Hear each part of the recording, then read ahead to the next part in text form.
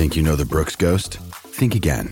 Introducing the all-new, better-than-ever Ghost 16. Now with nitrogen-infused cushioning for lightweight, supreme softness that feels good every step, every street, every single day. So go ahead, take your daily joyride in the all-new nitrogen-infused Ghost 16. It'll turn your everyday miles into everyday endorphins. Let's run there. Head to brooksrunning.com to learn more.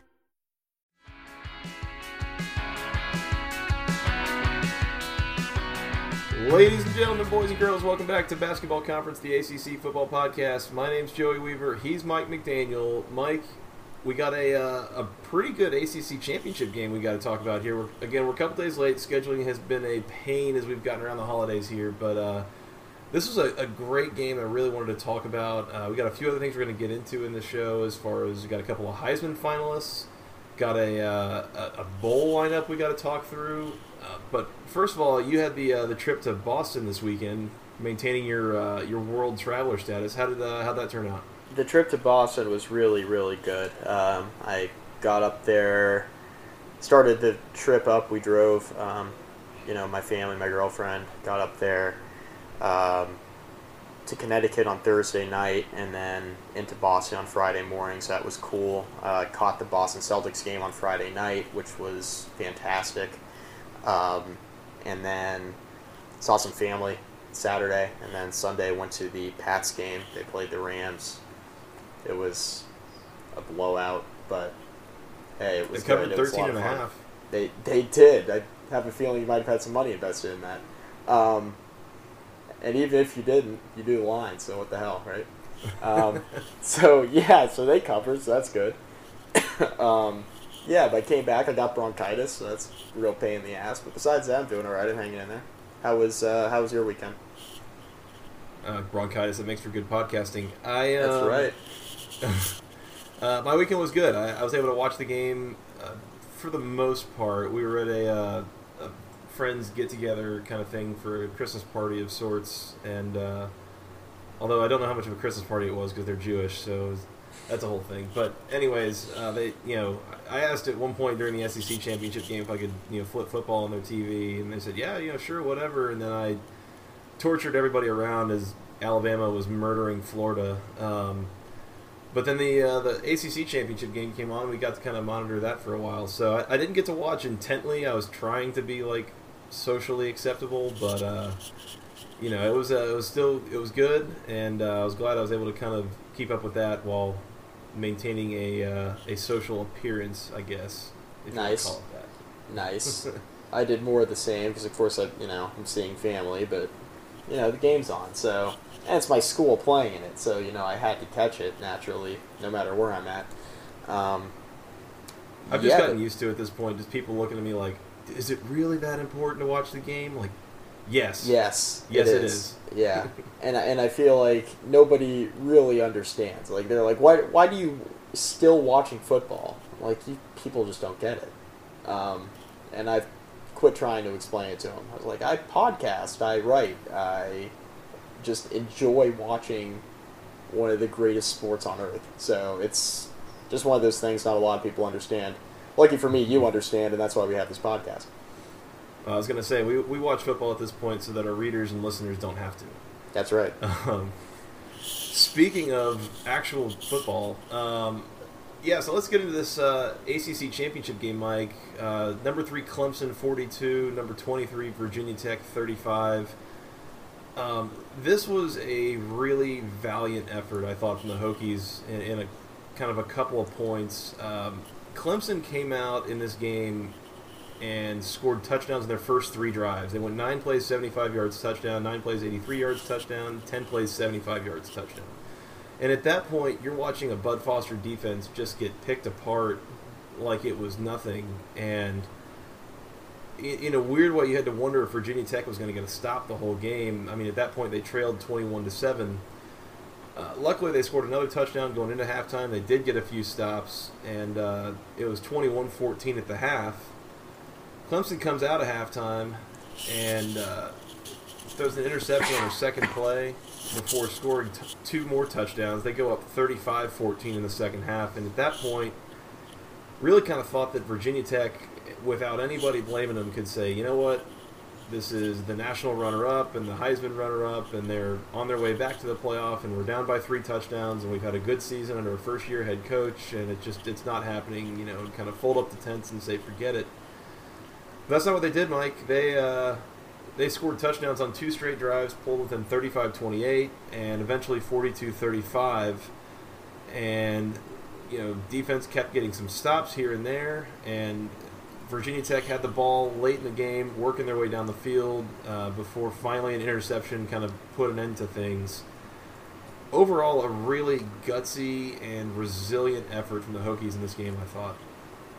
Yeah, so, to your point, Clemson goes up early, a couple scores, and I thought there was a lot going against the Hokies early in this game, a couple 50-50 pass interference calls on 3rd and long that kept the defense on the field, and then Clemson was able to capitalize.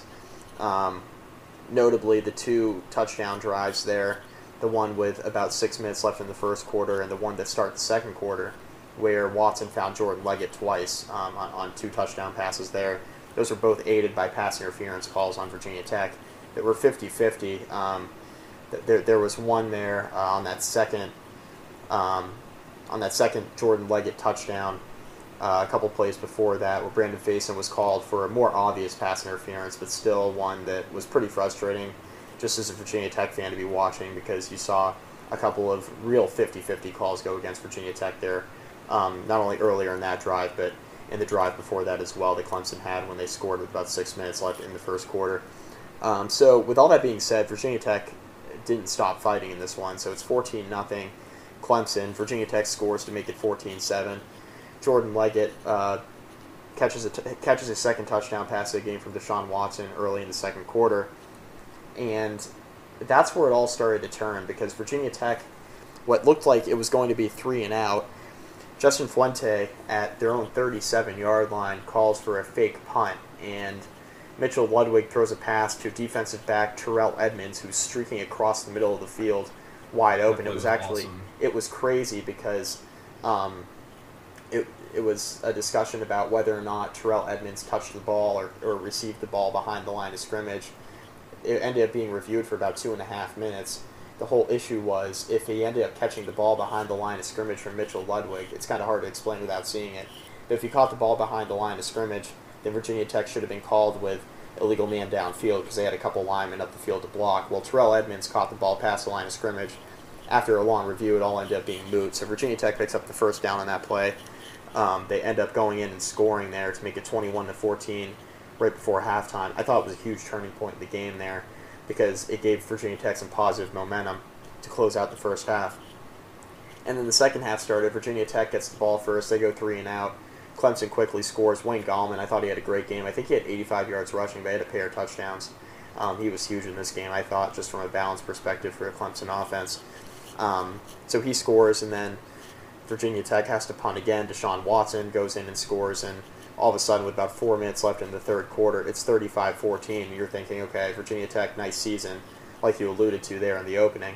It's like, well, pat yourselves on the back. You guys had a great run. Well, Gerard Evans and Trayvon McMillan had something to say about that, because just when you think Virginia Tech's dead and buried, they go right up the field. And about 2 minutes later, after that Deshaun Watson touchdown run to make it 35-14, Virginia Tech quickly scores a real short drive in which Trayvon McMillan ended up scoring on a 27-yard run to cut the lead to 14. And then Virginia Tech actually got a stop on defense, which was a miracle considering how the second half started. They couldn't stop Clemson worth anything. They were able to get a stop there. Gerard Evans later scored to start the fourth quarter. And all of a sudden, it was 35-28, and we had a ball game. And just like that, Deshaun Watson trying to make a late push for the Heisman, throws an excellent touchdown pass to Hunter Renfrow, makes it 42-28. Back and forth we go. Virginia Tech goes right back up the field again. Gerard Evans hits Cam Phillips on a wheel route. If you had the over, by the way, we hit it. It was 42-35 at that point. Virginia Tech got another stop on defense, but as you alluded to, they were driving down the field to try to tie the game. And Clemson came up with a huge stop. Excuse me. Came up with a huge stop. Virginia Tech drove deep into Clemson territory. I think Virginia Tech had the ball at the Clemson 28-yard line with about 2.5 minutes to go. And there were just a bunch of issues on offense there. The offensive line couldn't hold, a couple incomplete passes, and then Gerard Evans was under heavy pressure on fourth down and kind of had to lob it up, and it got intercepted there to end the game and really end Virginia Tech's hopes of getting to a New Year's Six bowl game as well. So, valiant effort for Virginia Tech. I mean, they could have easily folded up, but we saw some of that resilience that we saw in the Notre Dame game when Tech went down 17 early in that one. We saw some of that same fight there, which is extremely encouraging when you're on that big of stage against one of the top 4 teams in the country now, as Clemson's heading to the college football playoff. So as a Virginia Tech fan, it's hard not to be pleased with the performance, even though the Hokies came up on the short end, of the game, short end of the stick, and overall it's been a really successful year one for Justin Fuente, that's for sure. As you mentioned, Mike, so Clemson going to the college football playoff, of course, is the number 2 seed. They'll take on Ohio State. We'll get there here in a little while.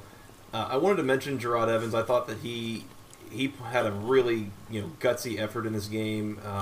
Virginia Tech had a lot of problems blocking the Clemson front, which is not shocking. It's not so much a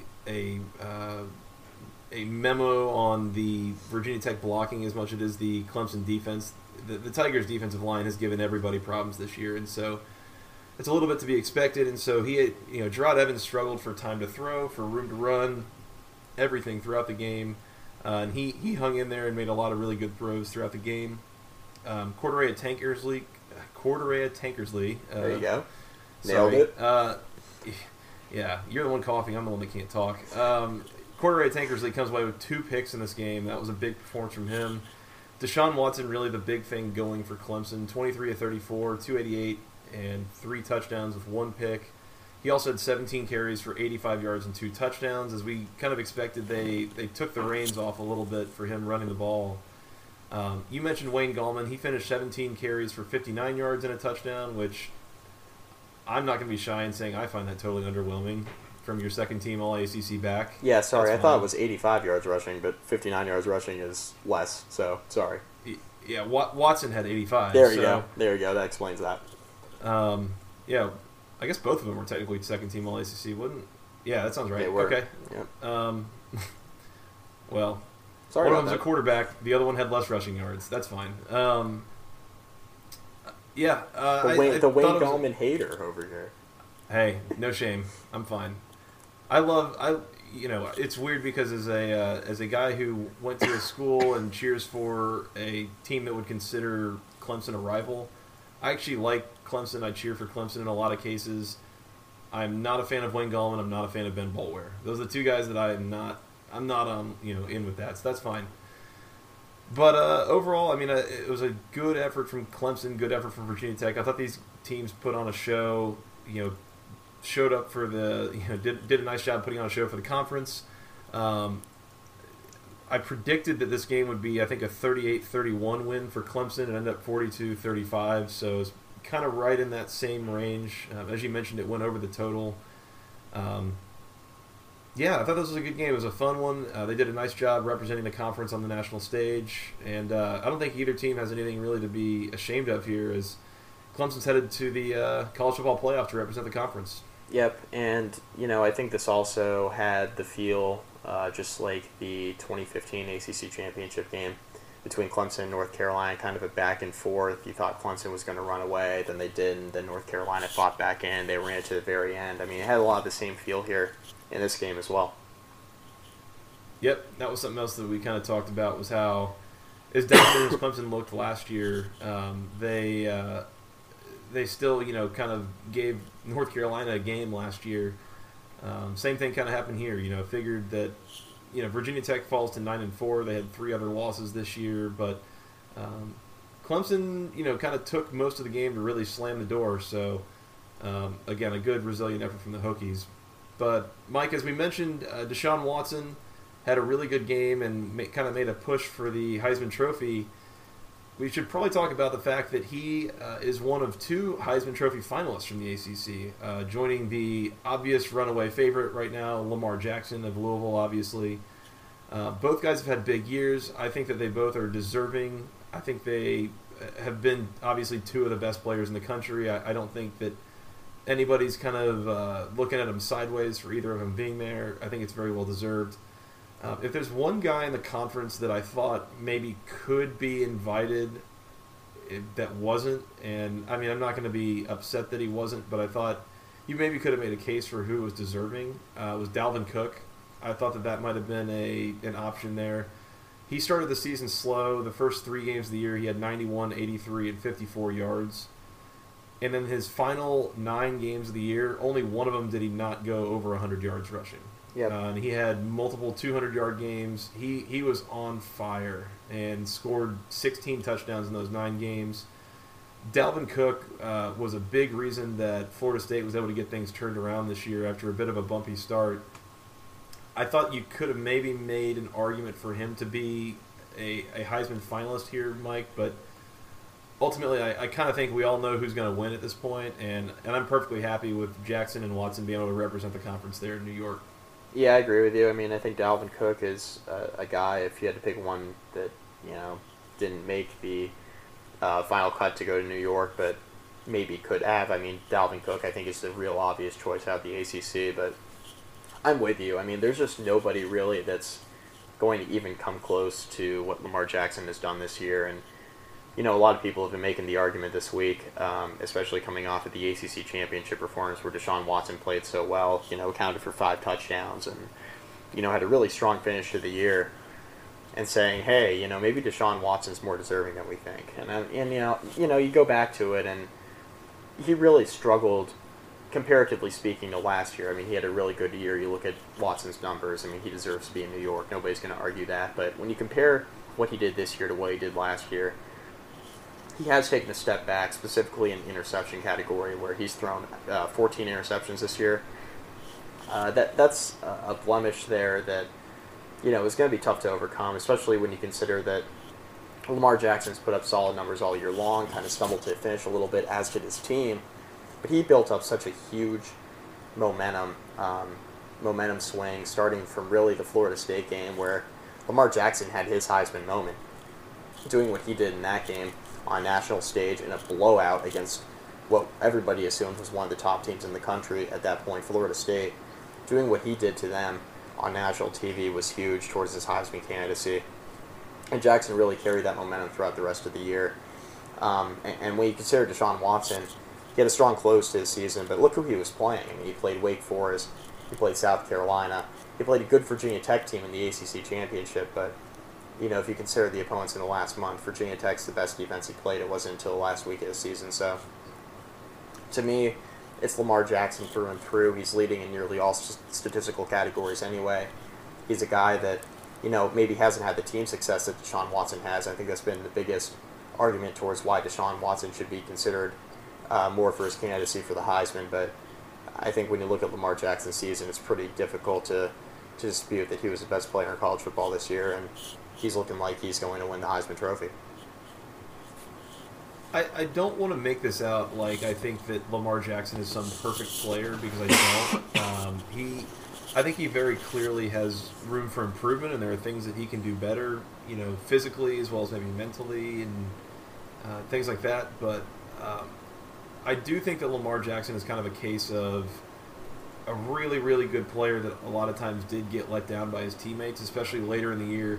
The Louisville defense giving up 41 points to Kentucky, that kind of says something. The level of blocking that he didn't get in the Houston game, I mean, again, there are things that Lamar Jackson could very clearly do better, but what he was able to produce, given sometimes the level of help that he wasn't getting from his teammates, is really amazing. 30 passing touchdowns, 21 rushing touchdowns. I believe he's top 10 in the country in rushing yards, just straight up, and that's with running backs and everybody else. Yeah, he currently ranks 8th and is second in the conference behind Dalvin Cook. That is nothing short of amazing. It's incredible. He's had a great year. Mike, if I told you that somebody was going to win the Heisman, not named Lamar Jackson, and realizing that the other 4 finalists at this point, we've got Deshaun Watson of Clemson, Baker Mayfield and Dede Westbrook of Oklahoma, and Jabril Peppers of Michigan. If I told you that one of those 4 was going to win the Heisman, who would you put your money on? I'd put my money on Deshaun Watson. I think so. Just because he's the quarterback. I mean, I think Jabril Peppers is probably the best player out of that group, but there hasn't been a defensive player win the Heisman since Charles Woodson from Michigan in the 90s. It's been a long time. It just really doesn't happen much anymore. And because Deshaun Watson had such a strong close to the year, I mean, if you were going to take Lamar Jackson out of the equation, it'd be hard not to give it to Watson, considering what he did over the last month, because, I mean, it's not his fault he played crap-ass games last month, right, up until they played in the ACC championship game. So, you know, he doesn't make the schedule. He just plays, you know, goes out and plays and does what he's supposed to do. But the 14 interceptions are what's doing him in if you bring Lamar Jackson back into the equation. So, but if it was just those four that you mentioned, I think it would probably be Deshaun Watson. But Jabril Peppers probably would have a strong case to make if you had just those four going head to head, I guess. Yeah, I'm with you on that one. I think that the invitation of the quarterback wide receiver combo out of Oklahoma is kind of a weird one. Like, on some level, I feel like you need to pick one, just because it feels a little bit like the snake eating its tail kind of thing. Of, you know, the guy that's throwing the ball and the guy that's catching the ball. Like, one of them should get credit more so than the other, maybe. But they couldn't decide. That's a weird one. And then it's probably worth mentioning too that Jabril Peppers did not have particularly impressive counting stats. He's obviously a highly dynamic and impressive player on several levels, but I mean, there's no one stat line that you look at and you're like, yes, this guy, you know, is Heisman quality kind of guy. So kind of a weird one, but yeah, I'm with you that if somebody's going to win it, it's going to be, you know, Deshaun Watson. If it's not going to be someone named Lamar Jackson, but I think at this point, fair to assume Lamar Jackson. As I continue to see that Vegas refuses to take bets on this at this point at any level of odds. Just it's over. It's over. It is so clearly going to be Lamar Jackson. So it's really been it's really been over since October. You know, like yeah, we can keep going back to, you know, to the Florida State game was kind of where everyone's like, oh, you know, Lamar Jackson just won the September Heisman, which has, you know, various levels of meaning, but ultimately, I mean, ever since then, that's been where the entire focus is. Like, nobody's ever really wanted to point out another player in the country as like a legitimate threat to take the award, and so if there was any suspense at any point, I think it's pretty much gone at this point. Yeah, it's been over since mid-October, and you and I talked about, it's like, well, can a player win the Heisman in October? Because I think he already did. And, you know, I think the large reason why that was the case is because Lamar Jackson already had his Heisman moment in the third week of the season in September. When you have your Heisman moment that early against a really good team like Florida State, I mean, it was just kind of the perfect storm for Lamar Jackson, you know, doing what he did in September, winning the September Heisman, so to speak, and then doing what he did in October, carrying that momentum, because ultimately, when the team started struggling in December, the lead was so insurmountable at that point, it didn't really matter. So it was kind of the perfect storm of the elements, you know, having the early Heisman moment, having your team in contention for a majority of the year, being relevant, and then continuing to play well. And even though Louisville stumbled to the finish, I think the fact that Lamar Jackson was still a pretty solid player for them, even in his worst games. You know, he threw 3 picks against Kentucky in the season finale, but he did account for a number of touchdowns in that game as well. It wasn't like it was a complete flop by him in the Kentucky game, even though that's the game obviously Louisville should have won. You know, it was just kind of the perfect storm of elements to give Lamar Jackson this huge win. So I think that's kind of where we stand at this point. It's been over for a long time, and it'll be made official this coming Saturday. Kind of interesting there's no players from the SEC included here, just throwing that in. Although maybe you could have made an argument that Jonathan Allen out of Alabama probably should have been included in this, but in any case, it's a silly award, Mike. Let's move on. It's a silly award. Yep, that's right. Yeah, we'll find out soon enough. Cool. Last thing we got to do here, Mike. We got a full bowl lineup, and we're gonna kind of run through these real quick. We're not really gonna stick on any one of these. I just kind of want to cover when these things are happening, what game it is, you know, what TV network, real quick. maybe we'll talk about one or two that kind of stick out as interesting matchups, and then we're going to come back at some point here over the next week or two and preview all these in some format. We haven't really totally decided kind of what that's going to look like as far as individual podcasts or anything, but basically what we've got here is 6 straight days in which all of the ACC bowl games are going to be played. Are you ready? Let's do it. Monday, December 26th. I'm going to do these in chronological order. Attaboy. At 1:30 p.m. on ESPN from Ford Field in Detroit, Michigan, the Boston College Eagles, who Bet are your bowl ass. eligible. Sorry. Threw up in my mouth a little bit. The bowl-eligible Boston College Eagles are playing the Maryland Terrapins, who are also bowl-eligible. And if you're much of a Big Ten person, you probably want to throw up your mouth at that too, because Maryland's kind of trash. Later that day, 4 o'clock on ESPN2, from Independence Stadium in world-famous Shreveport, Louisiana, the Camping World Independence Bowl between the NC State Wolfpack and the Vanderbilt Commodores, Mike. Sorry, did you have something there? Not at all. Not at all. We'll have couldn't plenty of be time for looking. that later. Yeah, I couldn't be looking less forward to that game. Which is a classic Independence Bowl take. Yeah, but we'll preview it anyway. We will. We will do our due diligence. Tuesday, December 27th, so the following day, 2:30 p.m. on ESPN, the Military Bowl from Annapolis, Maryland. The Wake Forest Steeman Deacons going to be taking on the freshly without a head coach Temple Owls, as Matt Rule has left them to go take over the job at Baylor. Good luck to you, Mr. Rule. God bless him. Godspeed. Steeman Deacons taking on Temple on the 27th in the Military Bowl. Moving on to Wednesday, December 28th, at 1 o'clock on ESPN from Yankee Stadium. Yes, sir. The New Era Pinstripe Bowl featuring the number 23 Pittsburgh Panthers against the Northwestern Wildcats. That should be an interesting one. Pittsburgh might murder Northwestern. Yeah. Later that day at 4:30 on ESPN. By the way, I think I'm reading all these times in Central Time. Thanks, ESPN. So at 5:30 p.m. Eastern Time on ESPN. That's classic. I love it. Yeah. This is good stuff. Okay.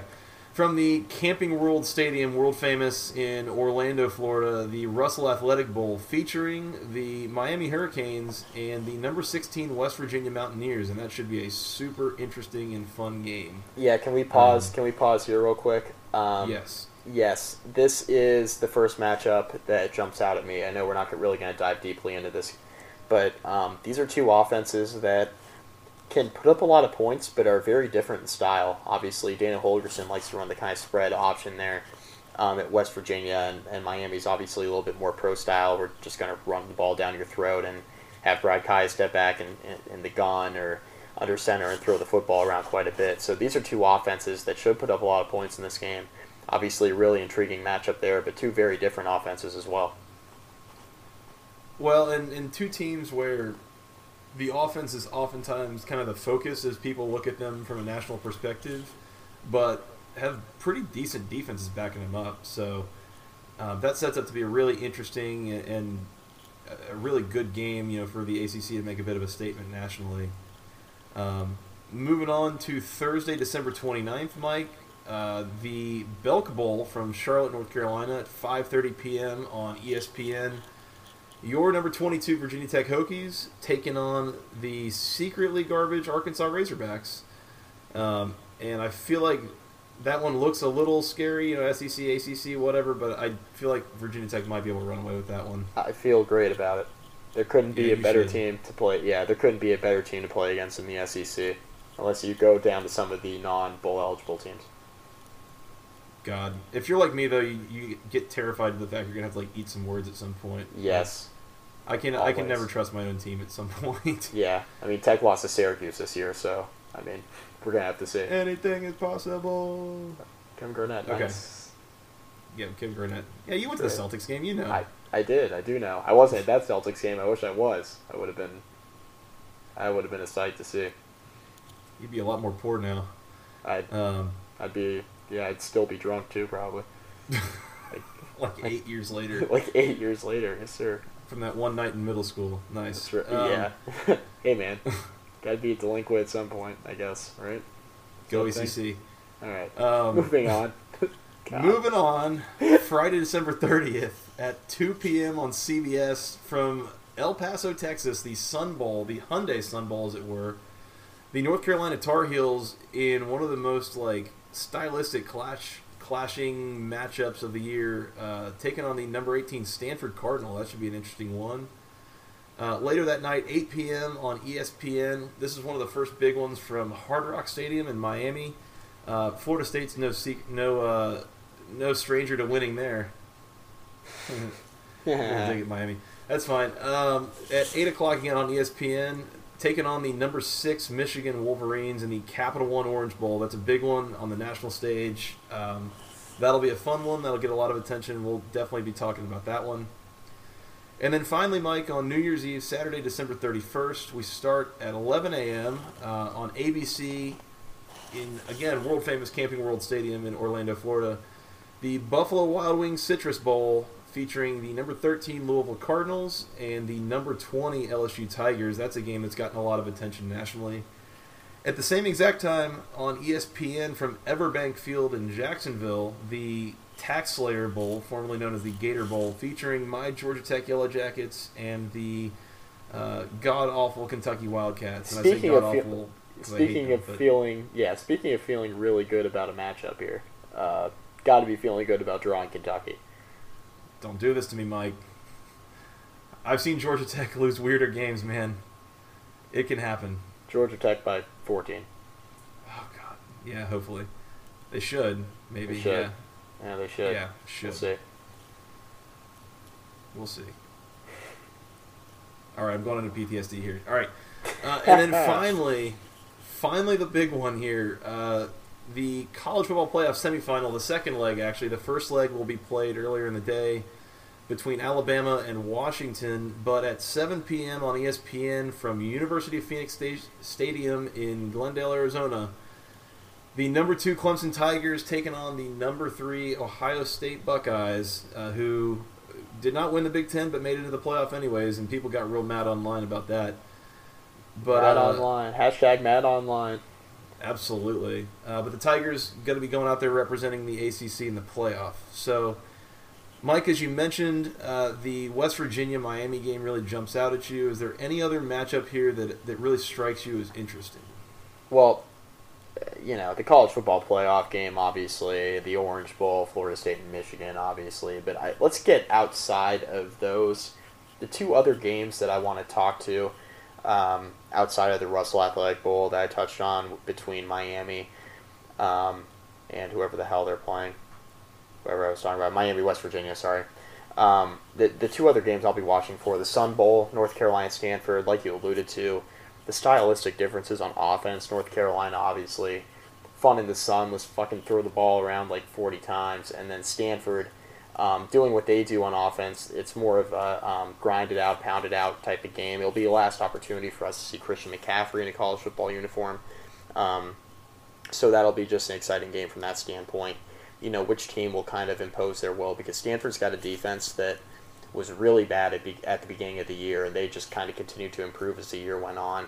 David Shaw historically has Stanford playing really solid defense, so it'll be 2 very different offenses that can put up some points, but also will Stanford be able to impose their will defensively against a North Carolina offense that can score a ton of points in a hurry.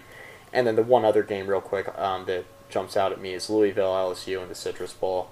Obviously LSU was a great story, just based off of kind of where they were at the beginning of the year to where they got to, as the season kind of progressed, and the whole Ed Orgeron element. Now he's, entering this game as the permanent head coach. I think that adds an additional element to it that maybe we didn't necessarily see coming right when the season ended, but he was named the permanent head coach. Obviously he'll coach in the bowl game against a Louisville team that, has the Heisman Trophy winner, presumably, when this game is being played in Lamar Jackson, and a team that kind of struggled into the finish, but definitely has the potential to put up a lot of points and hang with this LSU team. And I think it's a game that Louisville will definitely be able to get up for. We saw them kind of play down to Houston. Houston's obviously was still a good football team at the time, but they played down to Kentucky the following week as well, kind of mailed it in. I don't anticipate Louisville mailing it in for this matchup. I think they'll get up for it against a very good LSU team. I'm with you, Mike. One of the things I found really interesting about this slate, and this maybe is not as unusual as I kind of am imagining it in my head, but one of the cool things here is that of all of these bowl games, and I'll sit here and count, 3, 5, 6, 7, 8, 9, 10, 11 of them, only one of them is against a non-Power 5 opponent, and that's a ranked Temple team. So that's a really interesting, and that might be a little more common than I'm thinking it is from ACC bowl games, but I was thinking there's usually maybe 2, 3 games against G5 teams, so really cool, kind of some interesting opportunities here. One of the ones we mentioned kind of going through was Stanford, North Carolina is really interesting to me. I think that as much as Stanford has at times this year kind of struggled to score points, they've been rolling over here over the last month or so on offense. I do feel like there's a chance that one will just be like a total shootout, but there's also a chance that Stanford could just run away with it if North Carolina can't control the line of scrimmage when they're on offense. I think Stanford is totally built to just steamroll North Carolina's defense, though, and so kind of curious to watch that one. And then the Michigan-Florida State game, really, as much as that's like, it's a New Year's Six game, it's the Orange Bowl, like, that's obviously going to get a lot of attention nationally. I'm really curious to see what Michigan and Florida State do here, because I could see that being a little bit like the Ohio State game, where Michigan's defense is going to hold down the score while their offense struggles to score against a pretty good Florida State defense. And that's a game that could be decided on some weird, turnovers, special teams, errors, defensive scores, kind of things like that. If Michigan is going to have a way to win at all, because I don't see Michigan's offense being good enough to really score much on Florida State, and if the Michigan defense isn't holding down Florida State's offense, then the Seminoles might run away with that one, and in a game that could really help to make a statement for the conference on the national stage. So lots of really interesting matchups here. I think that'll be a really good week of ACC football. A lot of cool stuff.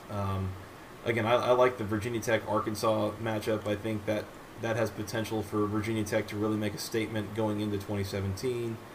Lots of good football is going to be able to be watched here, Mike. Yeah, for sure, and of course we'll get into all these bowl matchups, individually, however we see fit here over the next few weeks, but we'll have the full previews of all these games. But yeah, I tend to agree with you. Obviously, I'm really interested to see the Michigan-Florida State game as well. For all the reasons you just mentioned, we don't have to completely rehash them, but defensively, I think it's a game where Michigan can kind of hold down a freshman quarterback. Will Florida State get in the end zone enough? Will Michigan be able to score on Florida State against a defense that really played well for the duration of the year? Really, it was a tough September for them, but they really came on the last 3 months and played some really good football, and quietly kept climbing the rankings. I think Florida State became one of the better teams in college football there after September, and nobody really talked about them because they were out of it and they weren't in the top 4 anymore. So when you're not threatening for a college football playoff spot, you can be quickly forgotten. I think that was the case with Florida State this year, even though I thought they played really good football down the stretch. That's one we'll definitely have to keep an eye on. But as you said, we'll make sure to preview those here over the coming couple of weeks, I guess, as our schedules allow for, which have not always been particularly accommodating here recently, but we're still doing our best to make sure that we get to all these things for you. So hope you guys have enjoyed. It's been a good first season. This has been fun. We look forward to previewing those bowl games. Mike, did you have anything else you want to get to before we get out of here? I'm good, man. If I talk any longer, I will just continue to cough, and it won't be a good thing for the quality of the podcast or for me personally. So I think we're good. Go get a cough drop and a beer. That's right. Hey, man, got to wash it down with something. That's what I was taught was medicine by my Catholic upbringing. That's right. I've been same, and I've been drinking since the Celtics won the championship in 2008. So, hey, man, it's been a good decade. It's been a good decade. So, let's gotta continue. The World Series. Yeah, why stop now, right? Why stop now? That's the spirit. That's right. This is This is a train wreck ending. I'm all about it, though. So. Yeah, let's get out of here before we cause ourselves any more trouble. That's right.